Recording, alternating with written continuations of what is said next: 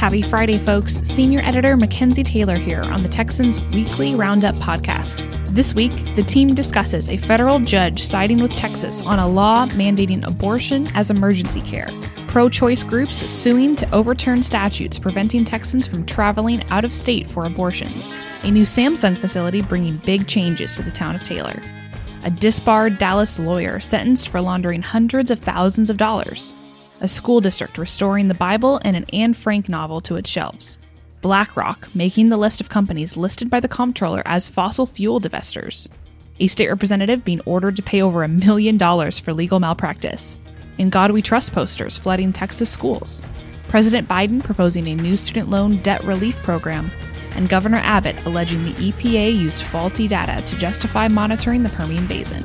As always, if you have questions for our team, DM us on Twitter or email us at editor@thetexan.news. We'd love to answer your questions on a future podcast. Thanks for listening and enjoy this episode. Howdy, folks. Mackenzie Taylor here with the team. We got Brad, we got Hayden, we got Hudson, we got Rob. The Hayden-Hudson thing is like when y'all are back-to-back sitting right next to each other, I almost stumbled over my words. Not that I need much of an excuse to do so, but I almost did because y'all's names are so close. They are. Okay, great. Hayden, I do want to call you out right before we started recording this pod. You were like, man, it's too early for these kinds of jokes. We were making jokes. It is 11:30. That is not what I said. Yes, that is what you said. I did not say. I believe my exact statement was after you asked Daniel to tell you how to do something, and he interpreted that as, how do you pronounce the word this? Yeah, I said, how do you do this? And so he started to mansplain to Mackenzie how to pronounce this. Yes. To which I said, it is too early for those smart bad word remarks.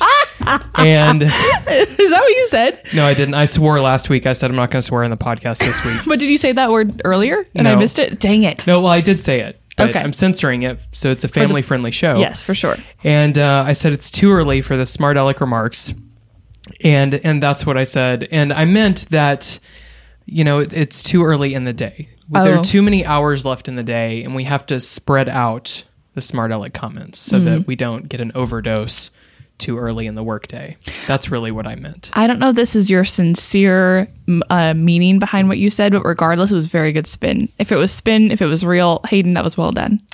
Thank you. You're welcome. Well, on that note, Hudson, we're going to get right into the news.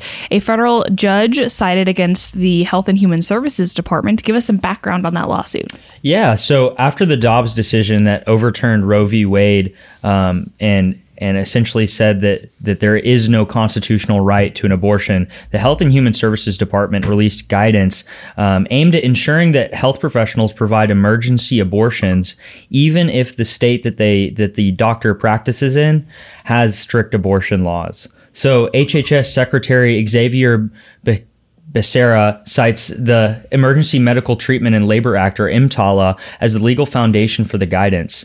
This law ensures that if patients come to the doctor and exhibit an emergency medical condition, the doctor must treat them or transfer them to another facility. They claim that under this law, emergency abortions qualify as emergency medical treatment. Interesting. Why did Texas sue them for this guidance? Well, Paxton and the Attorney General's office argued that abortion is not a treatment listed in EMTALA to solve an emergency medical condition. They assert that under the law, when a pregnant woman is involved, the life of both the mother and the unborn child are prioritized. Additionally, they believe that the HHS overinterprets the idea of an emergency medical condition, and that under the guidance, more abortions will be performed than necessary in Texas. They believe that this was the goal of the department and the Biden administration with this guidance. Okay. So under Texas law, are there instances where abortions are legal? Indeed. Actually, every state with strict abortion laws allow for the procedure if the life of the mother is threatened, which is also an argument of the plaintiffs. Because this is already included as a legal provision in Texas law, they believe that the guidance only serves to expand access to the procedure. So where does this case stand now? So the federal judge agreed with Texas on the merits and offered them a preliminary injunction that stops the guidance from taking effect. It is also interesting to note that the so-called trigger law making abortion a felony in Texas also takes effect today, so they coincide. Oh, there you go. Yeah, we're recording Thursday. So yeah, right now. And as of today, that is taking effect. Very interesting. Hayden, we are going to come to you to stay on this topic of conversation. Tell us about some new litigation regarding abortion rights in Texas. There was a lawsuit filed the other day by a group of, they described themselves as pro-choice support networks. They are asking for a federal judge to block Texas state laws that prevent individuals from helping people seek abortions, specifically out of state. This lawsuit referenced various social media posts and statements by Texas lawmakers and others that are trying to deter people from providing assistance to those who are seeking abortions out of state. Today, Thursday, the Human Life Protection Act of 2021 took full effect.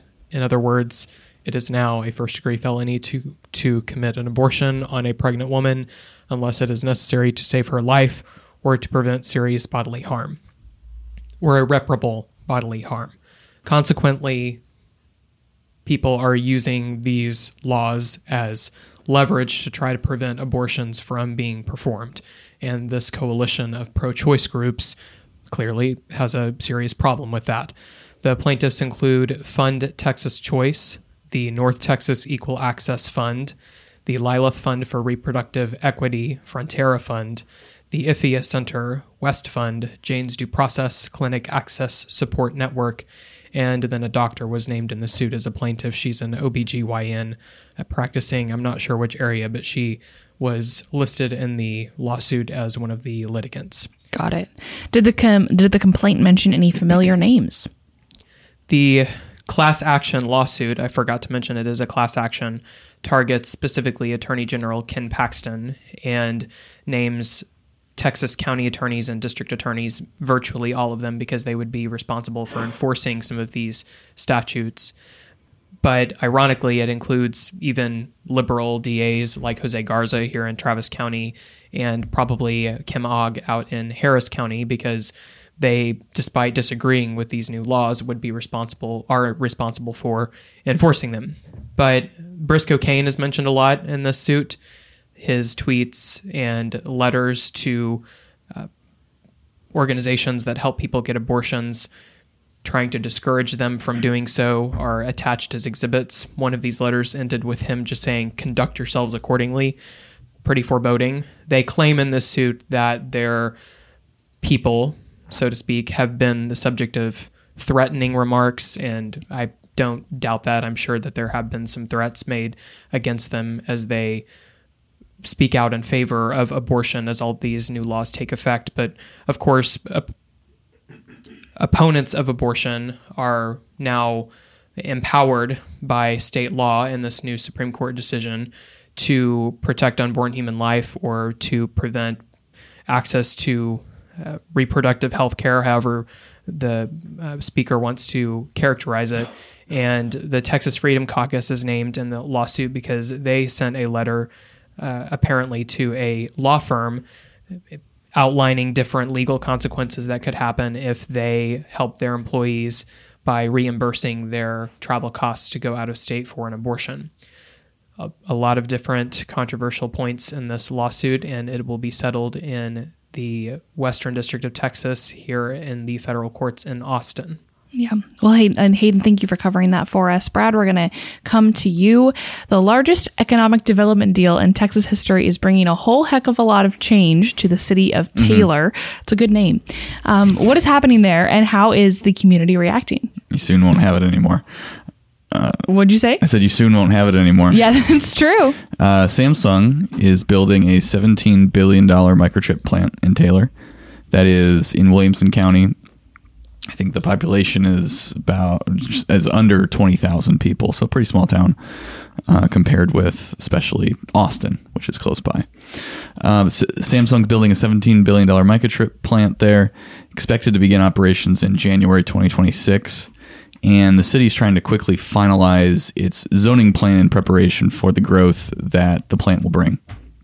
City Council is in the process of designating certain land for expected development and identifying areas of restricted development. This drawing of lines has separated Taylor residents into winners and losers, any kind of line drawing does. One of the winners is Mayor Brant Rydell's mother, who sold a plot of undeveloped land, that a large portion of which was in a restricted area, to a developer for double its market value. The developer was then prioritized for rezoning into the permitted development zone, and that caused quite a stir in the community. You can see more details in the article about that situation. But on the flip side, resident Bill Albert had an offer for over $10 million withdrawn for his property that is only 1,200 feet from the expected development area after the council's plan came out, leaving him in the restricted area.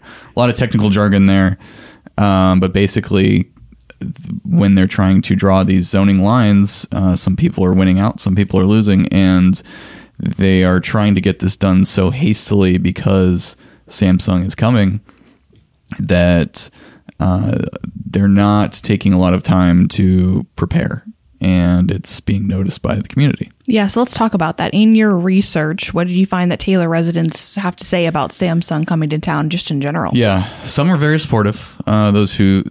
Mainly those who see an opportunity for more economic wealth and prosperity. They're ecstatic about it. You throw in the government officials who will see a windfall of more property taxes coming in. Of course, they're going to be for it. I'm sure many local officials don't mind that at all. Yes, of course.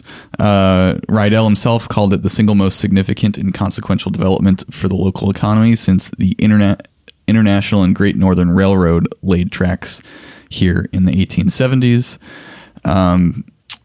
Some see the opportunity for a lot of business expansion and general prosperity for the community, but they believe the council's botching it. For example, Albert, who I mentioned a couple seconds ago, he said that a developer told me that there's 1,500 acres in the restricted growth zone, and it's worth $2 billion.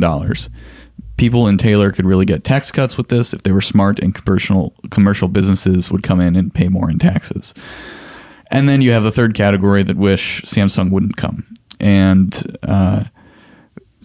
John Kitzmiller posted on a Facebook group and voiced this opinion. He said, well over 16 years ago, we bought a little slice of heaven on CR 405, 40 acres. We have little cattle, horses, etc. We always said we would die and be buried here. Not now. Samsung is building their monstrosity only 2 miles from our ranch.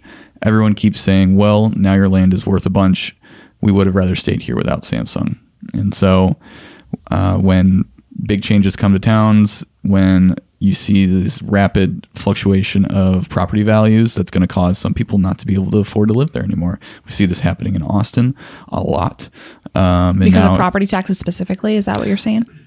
Just the overall cost of living, which property taxes feed into. So this is only going to get more heated, I think. As we sit here recording, the city council is going to meet later today on Thursday to discuss more amendments to the zoning plan, but I expect a lot of people to show up to that. Yeah, absolutely. Thank you, Bradley. Hayden, tell us about an attorney in Dallas who just received a prison sentence on money laundering charges. 52-year-old Rayshon Jackson is going to federal prison for 5 years after he pleaded guilty to a money laundering conspiracy charge in September of 2021. Right out of an episode of Ozark, it sounds.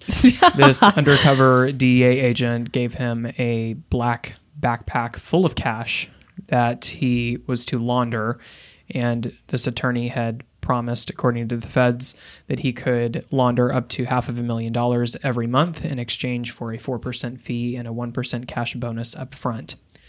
Once he was given this backpack, he laundered the first $300,000, but he kept his fee for himself, and then he was given another $100,000 to launder. So in total, he laundered $380,000 and kept $20,000 as payment to himself. This undercover DEA agent, he thought, was part of, quote, a large-scale opioid distribution ring, and somebody in this ring vouched for the undercover agent, adding to his credibility and making it more likely that he would be duped by this ruse. And the feds got him, indicted him, and now he's off to prison for 5 years. They got Marty Bird. That's They what it did sounds get like to me. Marty Bird. Did you watch the latest season of Ozark? I did. I watched the last season, and the ending was kind of disappointing, actually. Really? Yeah. I watched maybe the first couple of episodes of Ozark of the latest season, and I stopped because I can't watch it at night. It's too scary. So I need to go back and watch it with somebody or when it's not nighttime. Is this person still a lawyer? No. Unlike Ozark, he did not get away with everything. He had his law license revoked by the Texas Supreme Court 2 months after he pleaded guilty. So he is no longer an attorney. He is also forever prohibited from practicing law in the Lone Star State. There you go. Thank you, Hayden. Hey, listeners, if you enjoy hearing about Texas news without the spin on our podcast each week, consider subscribing to The Texan. We're not funded by big donors or corporate interests, so we rely on the subscriptions of everyday Texans to keep churning out news. When you subscribe to The Texan, you'll get access to stories, like all the ones we've been chatting about, as soon as they're published so that you can stay informed, up to speed, and ready to vote at the ballot box. A subscription is $9 monthly, but you can save by purchasing an annual subscription for $90, which comes out to just $7.50 per month. And right now we're running a promotion. New subscribers will get a free long sleeve t-shirt with this snazzy John Steinbeck quote. Texas is a state of mind. Texas is an obsession. Above all, Texas is a nation in every sense of the word. For more details, visit thetexan.news/subscribe or click the URL in the description of this podcast. Now back to more stories from the week. Okay, Hudson, we're coming back to you. Keller ISD made headlines last week for their new library book policies. Explain that situation to us. Yeah, so prior to the school year, Keller ISD sent an email to staff informing them they needed to remove a list of 41 books from their libraries and classrooms. Two interesting texts on the list were the Bible and an adaptation of the Diary of Anne Frank. And almost immediately, the media got a hold of the email and the list and had a field day and made headlines claiming that Keller ISD had banned the Bible and Anne Frank. These stories caused an uproar and led to threats against Keller ISD school officials and a lot of hullabaloo on Twitter. Yeah, so let's spoil the hullabaloo. Did they ban the books? What happened? So, no, they did not. The removal of the books was in line with a book review policy the school had recently adopted. If the book is formally challenged by a parent, it must be temporarily removed for content review, not banned. If the book passes the content guidelines, it will be returned. And this last weekend, the Bible and Anne Frank were reviewed and deemed acceptable and are now back on shelves in Keller ISD libraries. This story is simply evidence of how easily fake news spreads and takes hold. Even after the books were returned to shelves, headlines continued to be published asserting that they were banned. Oh, wow. Well, it goes to show how important it is that, you know, we read a headline. I mean, I saw the headline. I was just as guilty as everybody else and immediately thought, gosh, like we need to write about this ASAP. This is crazy. And come to find out there's a lot more to the story. And so we're grateful for you for breaking that down for me and for the rest of our readers so that we can kind of understand what's actually going on. Why did Keller ISD adopt the new content review policy? So over the past year, parents and lawmakers in Texas have started to look into the content of library books available to Texas students. And they have been alarmed to find supposed obscene sexual content present in a lot of these books.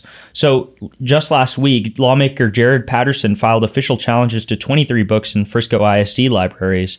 And so one could assume that Keller ISD's policy seems like a proactive measure to get in front of the controversy that they see occurring in Texas school districts. Got it. Well, thank you so much for covering that for us again. So important to be able to parse through the details of these stories and figure out what is actually happening, especially in these school districts. It's so hard to find out what the actual story is. So thank you, Hudson, for covering that for us. Bradley. After a year in the making, the Texas Comptroller released his initial list of financial companies divesting from fossil fuels. You've long been reporting on this, it seems. Who is on the list and what does it mean? So the headliner of this list, which has long been suspected, is BlackRock, the world's largest portfolio manager. The other 9 companies, there are 10 total on this list, are all foreign banks. Wow.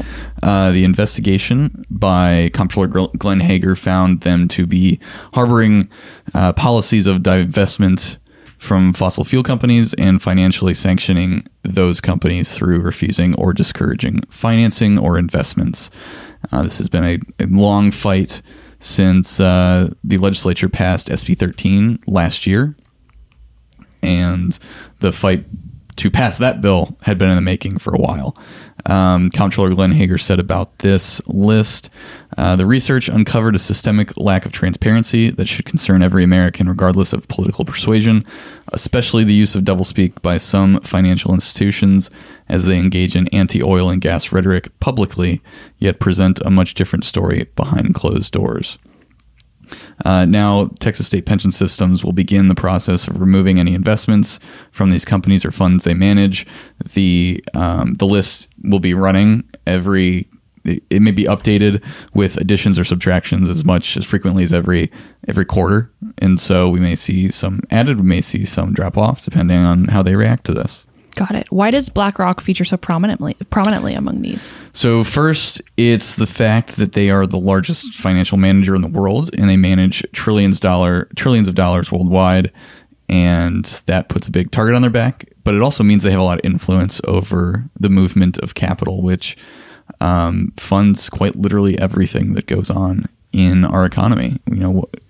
Funds anything from oil and gas development, whether these companies are speculating for more oil, drilling wells, or pipelines, or whether there's an influx of renewable generation.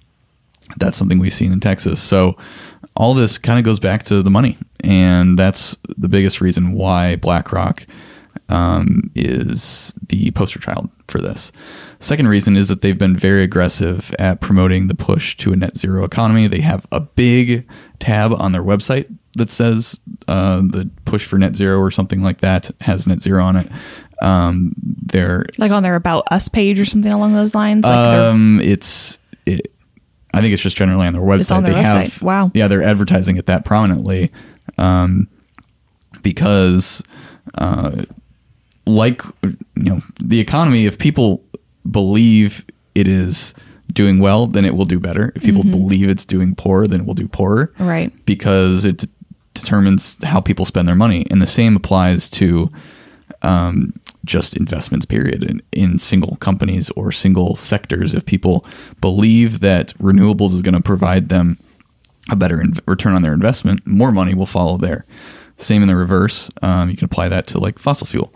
And so BlackRock, with the influence it does have, has a lot of sway with if they encourage their trillions of dollars of assets to move towards certain things, the ones that they pick and choose are going to do better, at least in the short run, financially, and the ones they spurn are going to do worse. And they say, so they have used this global push for less carbon emissions to kind of funnel their priorities of investment towards renewables, especially renewable investment, other things like carbon capture, and away from the fossil fuel industry. Now, they say they objected to this list. They say they are not divesting from fossil fuels, and they have over $100 billion invested in Texas energy companies. But because of especially its public positions taken, especially statements by CEO Larry Fink, it has become the face of the ESG movement. And as the comptroller stated, he found an incongruence between what BlackRock and similar companies say to the regulators and what they say to the public and do behind closed doors. And that ultimately is why BlackRock is the poster child and on this list. What's next on the issue? So the legislature will undoubtedly take up new actions against the ESG movement. That's environmental, social, and governance. It's essentially a push by progressives of many different stripes to pressure capital towards policies they like and away from policies they don't like. We see it happen on environmental stuff, on energy stuff quite a bit, but we're seeing it move more into like social policy, like abortion, trying to push companies to pay for traveling for abortions, things like that. So Texas Republicans do not approve of that, and they are going to try and tamp down on it. State Rep Steve Toth plans to file a bill prohibiting banks operating in Texas from refusing to issue financing to fossil fuel companies writ large. That's a similar bill to what was passed last year on gun manufacturers. I think it was Citibank did something. They refused to finance gun manufacturers. And Texas passed a bill responding to that. Also, we've seen AG Ken Paxton. He's part of a coalition of states currently investigating BlackRock specifically, which I'm sure will extend to others over its ESG policies and statements. So this is far from over, and it will continue, it will ramp up once the legislature gets back in session. Well, you've written about every little part of this whole story, and it's interesting to watch it all kind of coalesce into one. Yeah, it's very complicated because it is like investments. I don't understand all of it myself, and I cover this, but it is very, very smart people moving the pillars of financial investment while using policy as an excuse for it. And some of them are good, some of them are bad, and people fall on both sides of that. Yeah, absolutely. Well, thank you, Bradley. Hayden, we have a very spicy story that we're going to talk to you about here about a state lawmaker. Who is Sergio Munoz Jr., and what is the political leaning of his district? State Representative Sergio Munoz Jr. has represented a South Texas district since 2010. It covers portions of Hidalgo County, and according to the Texas Partisan Index, it is D67%, if I recall correctly. So it is heavily Democratic. He faced no opposition in the Democratic primary and, of course, is expected to win handily in the November general election. Interesting. So why are we talking about him? What is the outline of this kind of legal battle he's been facing since 2014? On Tuesday, a federal jury ordered Representative Munoz to pay $1.2 million in damages because of a legal malpractice charge for which he was found responsible. It was not a criminal charge, it was a civil case. And this occurred last week, not this Tuesday, but last Tuesday. A federal jury ordered him to pay $1.2 million. But this case has been in the courts since 2014, and it all began when a lawyer's wife asked him for a divorce. And this attorney had cases on his docket in which a litigation financing firm called the Law Funder had a financial interest. The Law Funder hired Munoz to help protect its investment in this divorce proceeding so that they could protect their $1.2 million that they had invested in in these nearly 24 lawsuits.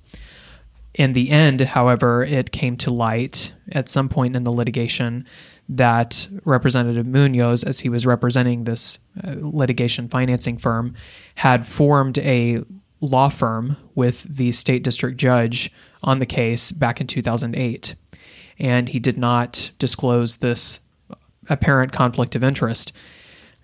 After this came to light, another judge forced the presiding judge off of the case. In other words, he didn't recuse himself voluntarily despite this conflict of interest.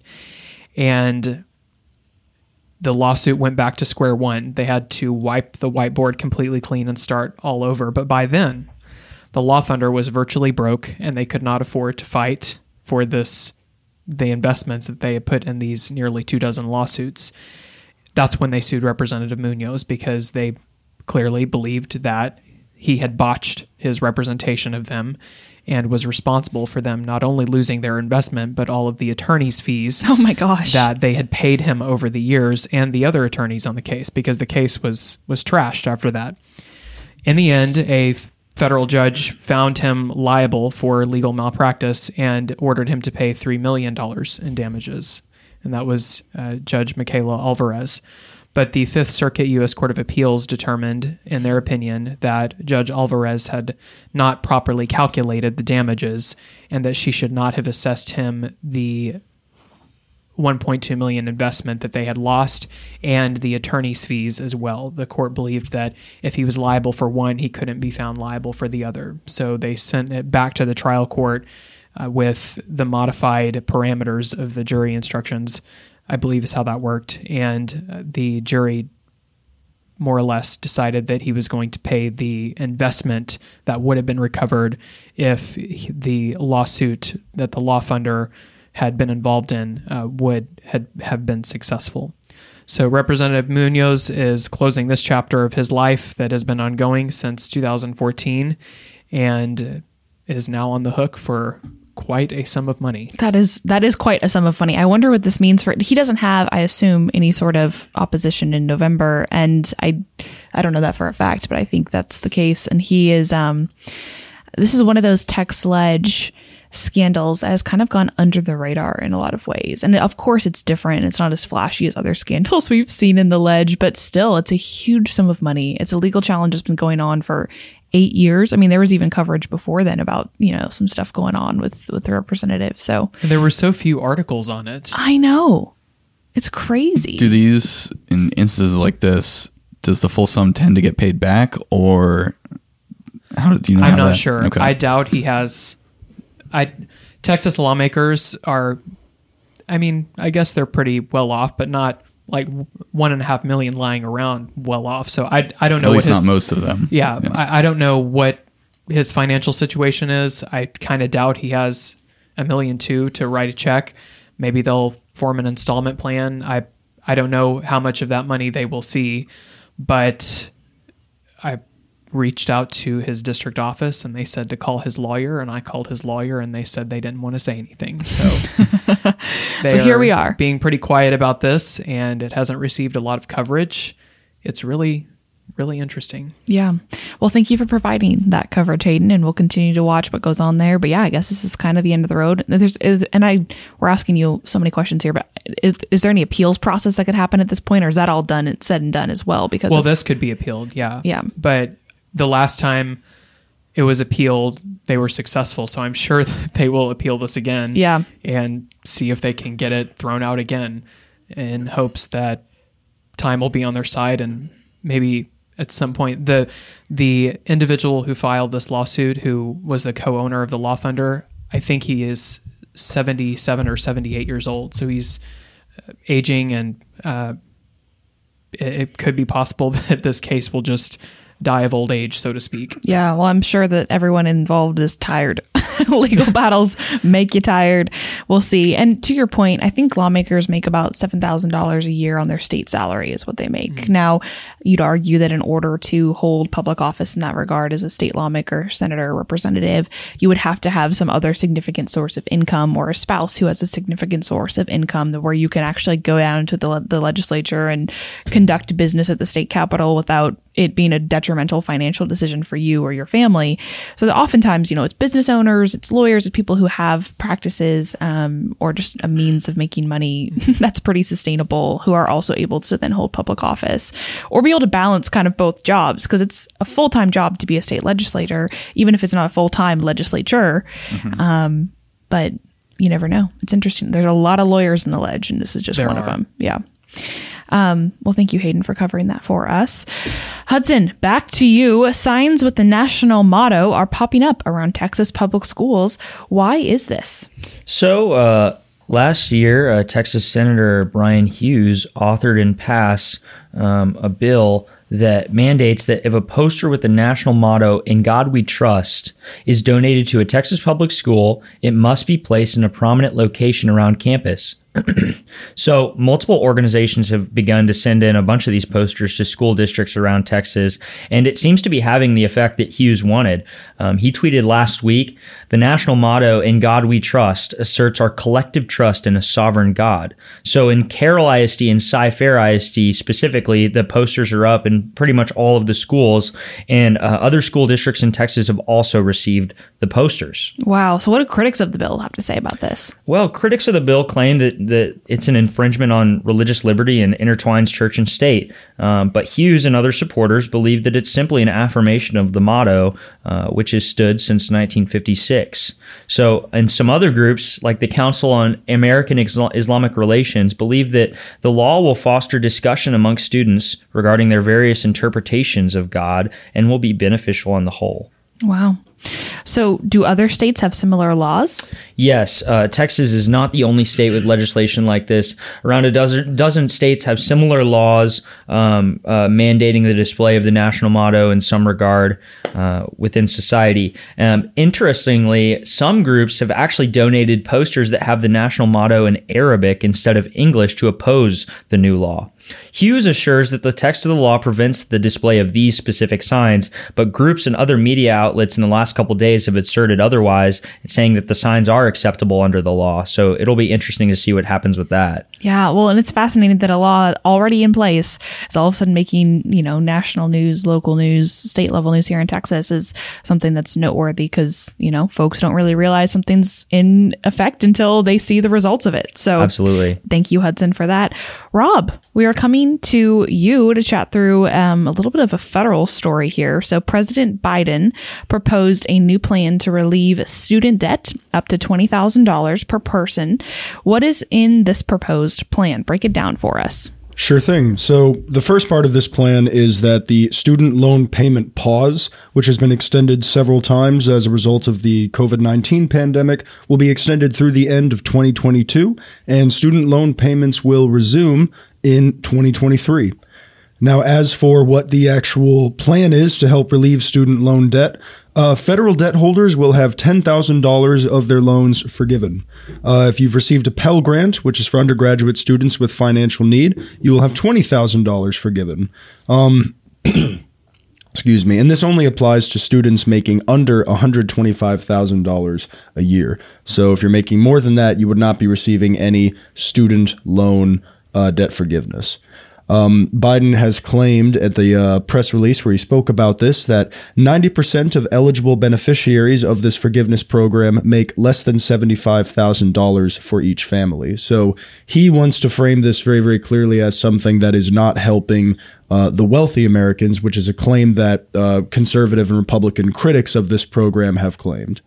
The other things that this does is it will cap the monthly payment for student loans at 5% of discretionary monthly income previously, or I should say at the moment, it's 10%. So now it'll be capped at 5%. And if you pay it off for 20 years, then your entire debt will be forgiven.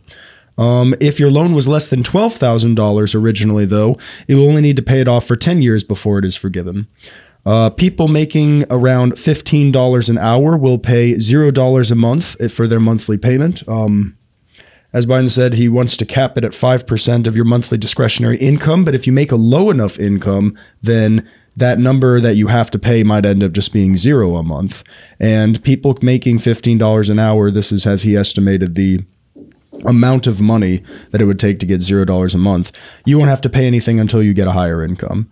The plan will also cover unpaid monthly interest on income-driven repayment plans, so the balances will not grow as long as people are making monthly payments, even when that monthly payment is $0 because they have such little income.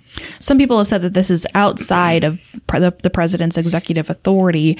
How is Biden and the Department of Education justifying this program? So according to a Department of Education memo dated August 23rd, the Higher Education Relief Opportunities for Students, or HEROES Act, which was passed, I believe, in 2003, allows the Department of Education to relieve student loan debt obligations in the wake of a national disaster to ease the economic and financial tensions of that disaster. And they're claiming that the COVID-19 pandemic counts as one of these natural disasters. Previously, there was some confusion over whether or not Biden had the authority to do this, whether or not the executive branch had this authority. Speaker of the House Nancy Pelosi said back in July 2021 that Biden does not have the authority to simply relieve student loan debt. Only the Congress has that authority. But after Biden made his announcement, Nancy Pelosi has basically expressed that she's on board for it, so she might not view there as being a constitutional problem with it anymore. In 2021, at a CNN town hall, Biden said personally he believes he has the authority to forgive something like $10,000 per borrower. But in response to a question somebody asked where if he could do $50,000 per borrower, he said he does not believe he has the authority to do that. How does the federal government intend to pay for this expense? So it's estimated to cost around $300 billion. That's the money that won't be coming back through the student loan payments. But according to Biden, the Inflation Reduction Act will reduce the federal spending deficit enough to pay for this program with increased taxes and by reducing the prescription drug costs for Medicare, which Biden claimed will bring in over $1 trillion in the next 20 years by reducing those costs that Medicare pays for prescription drugs. As well as student loan loan payments will be resuming in 2023, so that will bring in more money back to the Treasury. Biden claimed that independent economists said that basically this will not have a big effect on inflation. He said that because they are doing the Inflation Reduction Act and are going to be resuming student loan payments soon, that's essentially going to balance out the cost of this debt relief. Very interesting. Well, Rob, thanks for breaking that down for us and explaining what's in that bill. I always get confused with what's going on federally because I'm so zeroed in on Texas. So thank you for educating me. I appreciate it. Bradley, let's zoom back in on here on Texas. Governor Abbott has been incredibly combative with the White House over immigration, but he's increasingly setting his sights on energy, which is interesting ahead of a general election. What did Abbott do this week on that issue? So Governor Abbott sent a letter to the White House criticizing the EPA's impending rule to redesignate the Permian Basin or portions of it under the Clean Air Act. That's hard to understand, but the reason that's important is if that designation occurs, that opens the door for more regulation. More regulation creates more costs to comply with that regulation. Producers fear this will shy away more investment in the region. I talked earlier about ESG pulling investment away from fossil fuels. Well, they fear this would continue that trend. And the Permian Basin itself is the most prolific oil and gas producing area in the entire country. The EPA is justifying that redesignation by pointing to ozone readings that are above 70 parts per billion. That's just the line at which air quality is deemed unsafe for humans, according to the EPA and the way they regulate this thing. The problem is those readings are either not in Texas or not in the Permian Basin. The agency points to readings in El Paso, which is not in the Permian Basin, but is in Texas, obviously, and Carlsbad, New Mexico, which is in the Permian Basin, but not in Texas. Abbott says both those readings are faulty data, at least to justify using for this new rule. A reading in Hobbs, New Mexico, which is on the corner of, what would you call that part of Texas? The armpit? Yeah.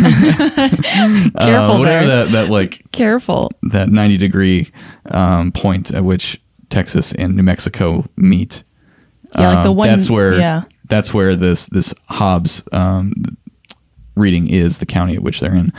That reads only a 66 parts per billion. Like so the under shoulder, the 70 maybe mark. the shoulder. The shoulder. That's better than the armpit. Well, I think it also is more anatomically correct. Yeah. Not that Texas has any sort of human form. I shouldn't have used that because I call Toledo, Ohio, around where I'm from, the armpit of Ohio. So as you should not equate this area. Yes, I should not have waded into that. Anyway, the shoulder. Yes. So that county is closer to most of the Texas counties in the Permian Basin, and that only reads 66 parts per billion as of the latest measurement. And so Abbott is objecting to using these other two places that are further away to justify this rule and ignoring the reading in New Mexico. Texas, oddly enough, doesn't have any permanent measuring devices of ozone, and I don't know if that's going to change, but I've been told that spot checks, and Abbott referenced this in his letter, but spot checks by TCEQ, the Texas Commission on Environmental Quality, reflects more what you see in Hobbs, New Mexico, not what they're seeing in El Paso and Carlsbad. One of the reasons that Abbott suggests is that those two readings are influenced more by emissions from Mexico. Obviously something we can't do anything about. Right. And so Abbott is kind of turning the fire back at the federal government on this, especially. He further said that he will challenge the efficacy of the rule on procedural grounds. I don't know when that's going to come, but the rule is expected to come at the beginning of next month. He alleges that they basically skipped a couple steps necessary in the rulemaking process, which requires so many days of notice and then public comments and then other various hoops to jump through. But he's alleging that the EPA did not adhere to that. And so we'll see if anything comes in court, and we'll see if the EPA actually levies this new rule. Yeah. Well, Bradley, thank you. Let's talk about some tweetery, gentlemen. Hayden, I'm going to start with you. What did you find on Twitter this week? Well, I cheated and I didn't because I'm going to use my own tweet, but it is a tweet of someone You're else's pulling a Brad. words. Yeah. You're pulling a Brad. But it's somebody else's words. It's not my words. That's good. So That's good. I did want to mention, though, that 3 more counties passed quote-unquote invasion declarations this week.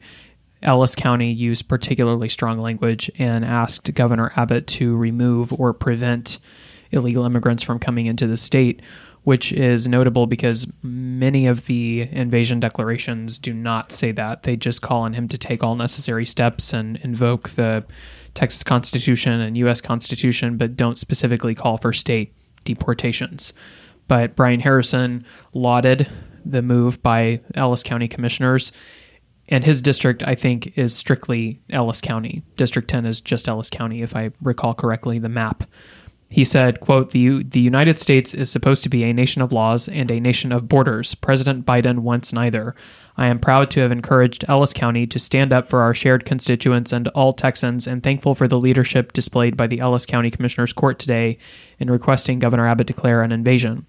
While unprecedented, given that Texas is the first impacted and the most impacted by the Biden border crisis, we must do the job Biden refuses to do and secure the border ourselves using every tool and legal authority available, end quote. A little bit of a unique situation because not many state reps, in fact, I'm not sure if there is another state rep. I'll have to double check that, but Ellis County commissioners or the Ellis County judge and Brian Harrison represent the same exact group of people, which is unique. But of course, critics would say that this is not legal because Biden is the only one with the authority to enforce immigration law, and that's not something Abbott can just take from him, even if he disagrees with how he's doing his job. But many people see it differently, including Ellis County commissioners and about a dozen other counties at this point. Very spicy. Thank you, Hayden. Rob, we're going to come to you. What did you see on Twitter this week that caught your eye?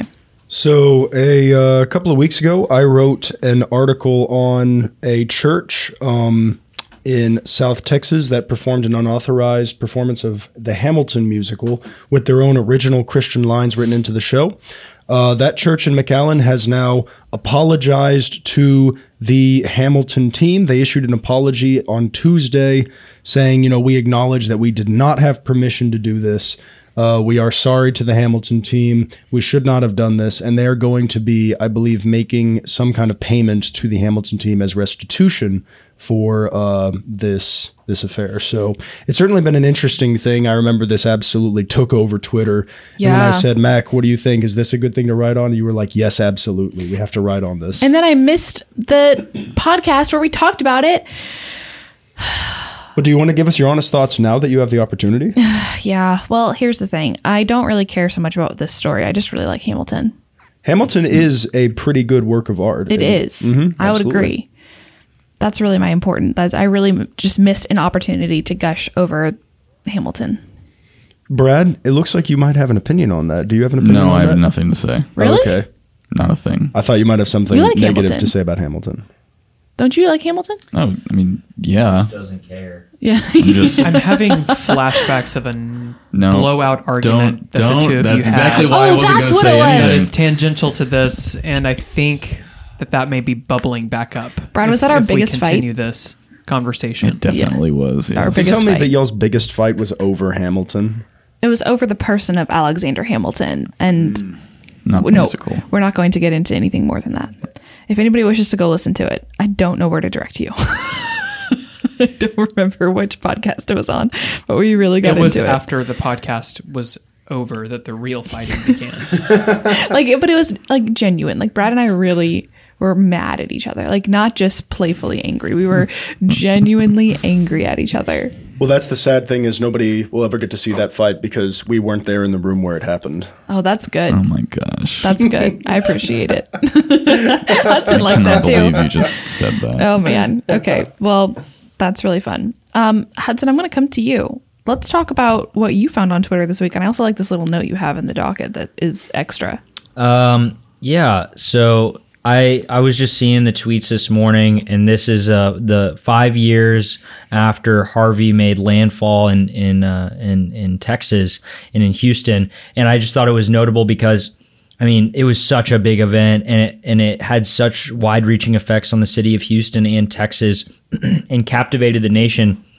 And this was when I was beginning my college experience at Trinity University, and many of my friends were Houstonians and were severely affected by this. And essentially, they're starting their freshman year while their houses were literally flooding and getting destroyed by one of the worst natural disasters in recent memory. And I just thought that was notable. And also, I've seen tweets that Tom Brady is back at training camp, and I think everyone needs to know that. And also, in a bigger note, that football season is coming, so get ready. There you go. Why was he not at training camp? People don't know. Some people say he was filming The Masked Singer. Other people are saying That is way out of left field. That's hilarious. But he doesn't. He said no, and he said there was also no like medical emergency. But some people think that there's some trouble on the home front between Tom Brady and Giselle. I don't know. Ooh. Something In short, to follow. everyone is developing their conspiracy theories, as usually happens. Probably. Interesting. I hope he wins another Super Bowl. I do too. Are you a huge, like, is Tom Brady your favorite quarterback of all time? Yes. Okay. I love Tom Brady. Who's like second favorite quarterback? Nobody compares? You know, I like Tony Romo. Oh, interesting. I'm a big Tony Romo fan. Okay. Why Brady? How'd that happen? He's a winner.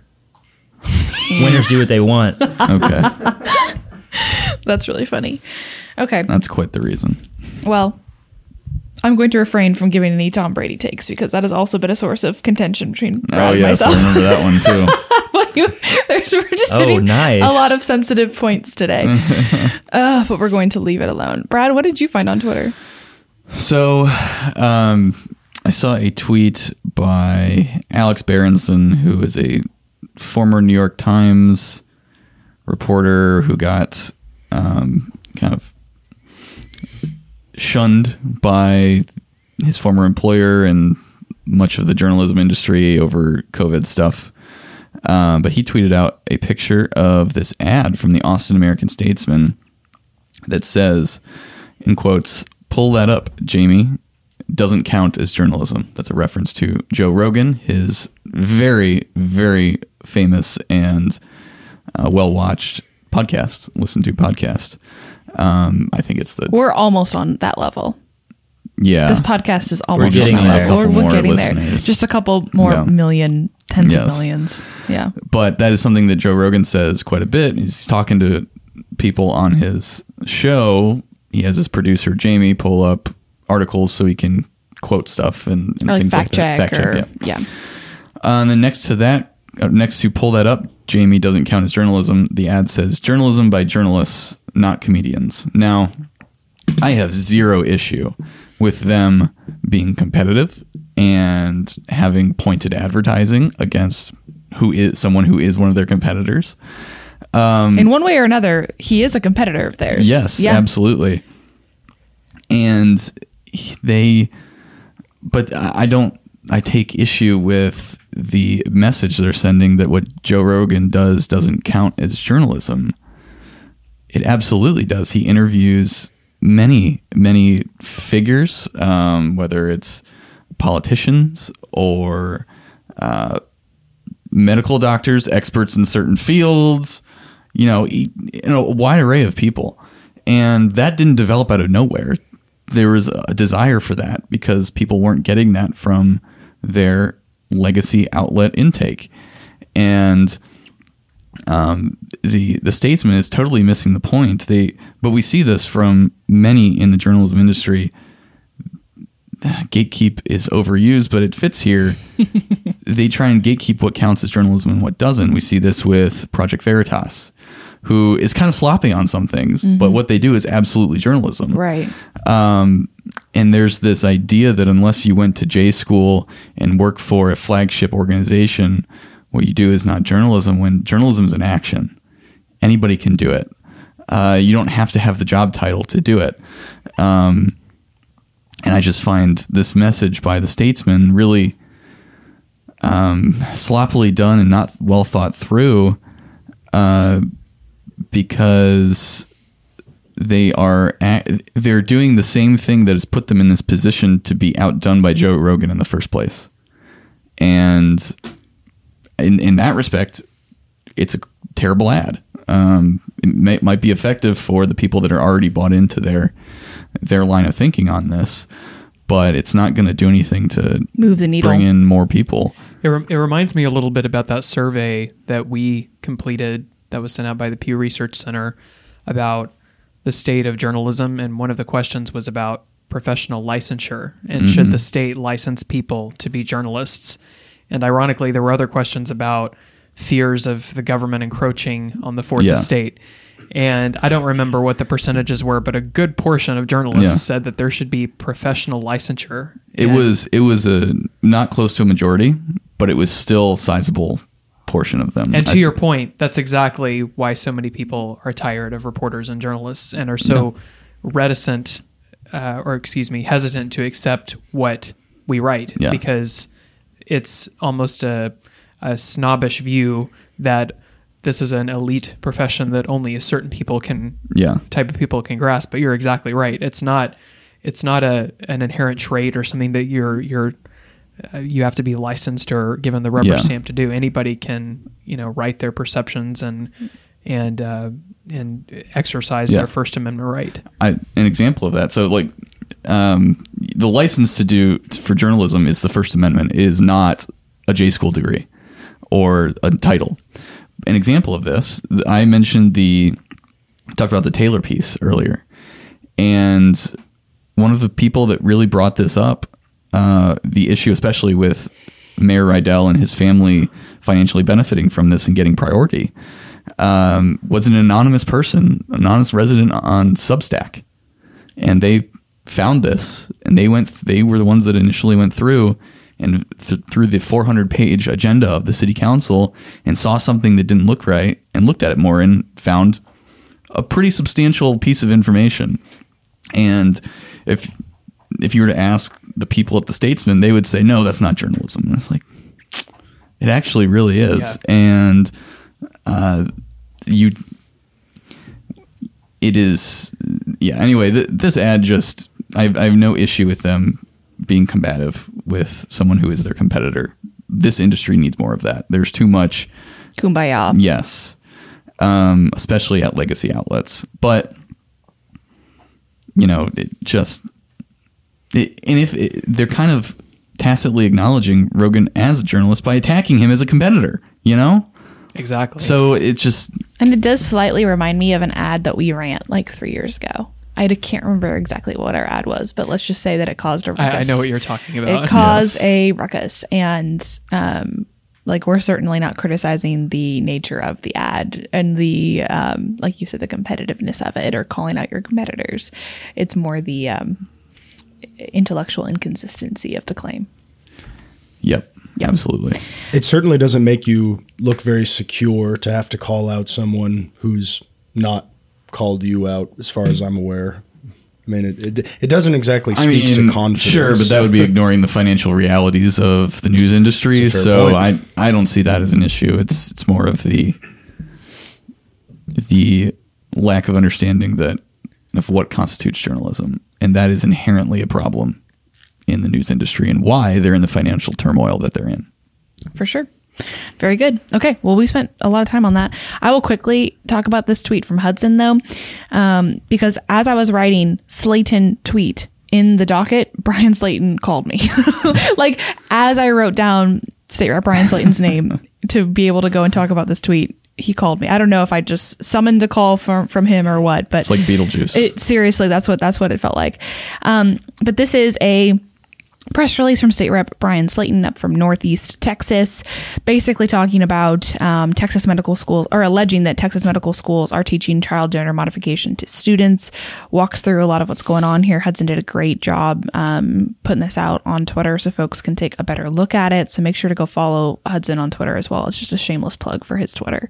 But very interesting stuff, and we'll have a piece on that up today. So make sure to keep an eye on that. But very interesting, especially as the legislature the legislative session becomes a very stark reality as January is haunting us, to watch this continue to be something that's brought up in the legislative conversation. So we'll keep an eye on it. Gentlemen, before we wrap up here, I want to move on to a little bit of a fun topic. Isaiah Mitchell, we all miss him. Delightful reporter who used to work for us and has now gone off to get his PhD in literature. PH Dork. That is exactly what it stands for. But he has been, he has very little access to most. He basically doesn't have a smartphone. So it's not like he can just text us in a group text and it be seamless. Like, it's complicated to contact Isaiah unless you call him or email him. And how he did this job for 3 years without a smartphone, I don't know. And but did so well. I have no clue. But he's also just used to it. Like, he's just used to having a flip phone. I can't get over it. And watching him text, like clicking at one number like 3 times to get to the letter that he wants. It's like a flashback. It's literally a flashback to like my first little ruby red flip phone I had when I was like 15. My first flip phone was also red, but it wasn't a flip like this. It was where you slide it. Oh yeah. And I thought you were fancy. I was fancy because it had the longer keyboard, but I still had to press the button 3 times. So did you flip it up or yeah, you flip sideways? It up so that it's like almost it's tinier, but the shape of a game controller. If you were playing a game. Okay. The first phone I had was a MyGo, which had 5 pre-recorded numbers in it, and you definitely couldn't use that in this job. But what? Oh, I see what you're saying. I just had to process those words. It's been a long time. And back then I hated that I had that, but I'm increasingly seeing the wisdom of my parents. Yeah.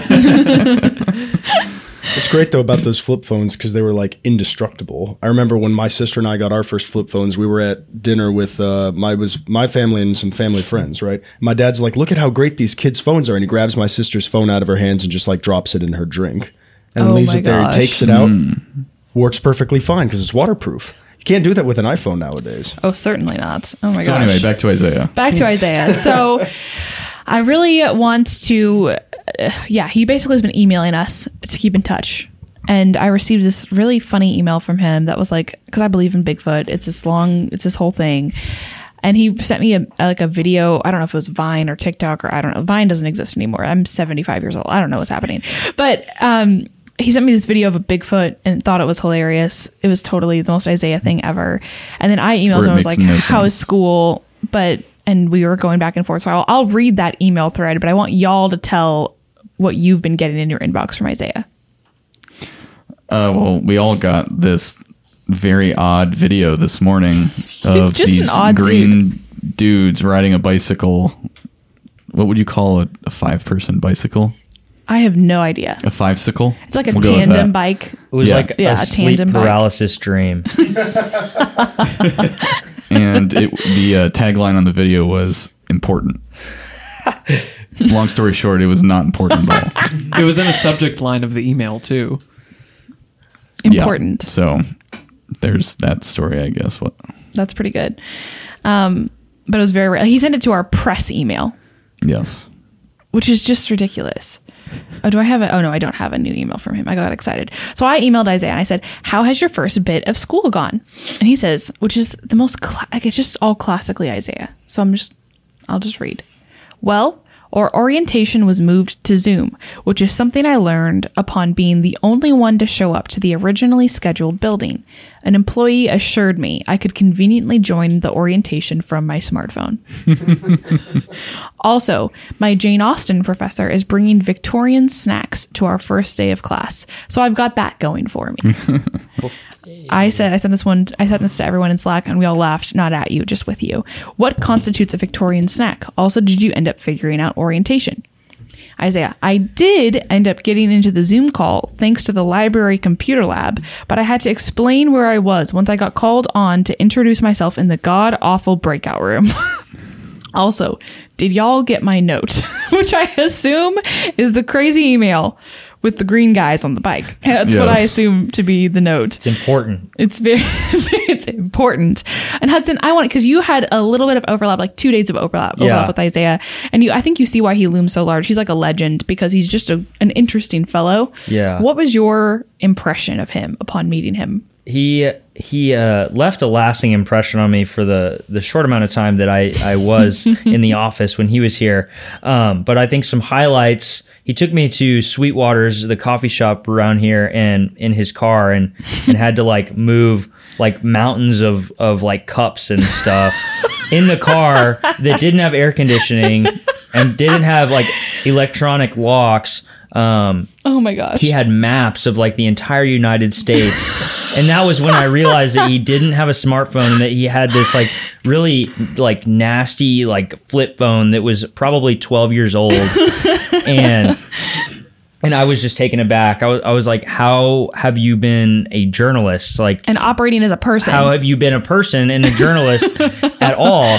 And he kind of like brushed it off. He didn't really give me a good answer. So he's kind of an enigma. He's got Hank Hill stickers from King of the Hill all over his computer. And if there was anyone that had a bunch of Hank Hill stickers, I think it would be him. Yeah, that's very true. He was an interesting fella. He's a very interesting fellow.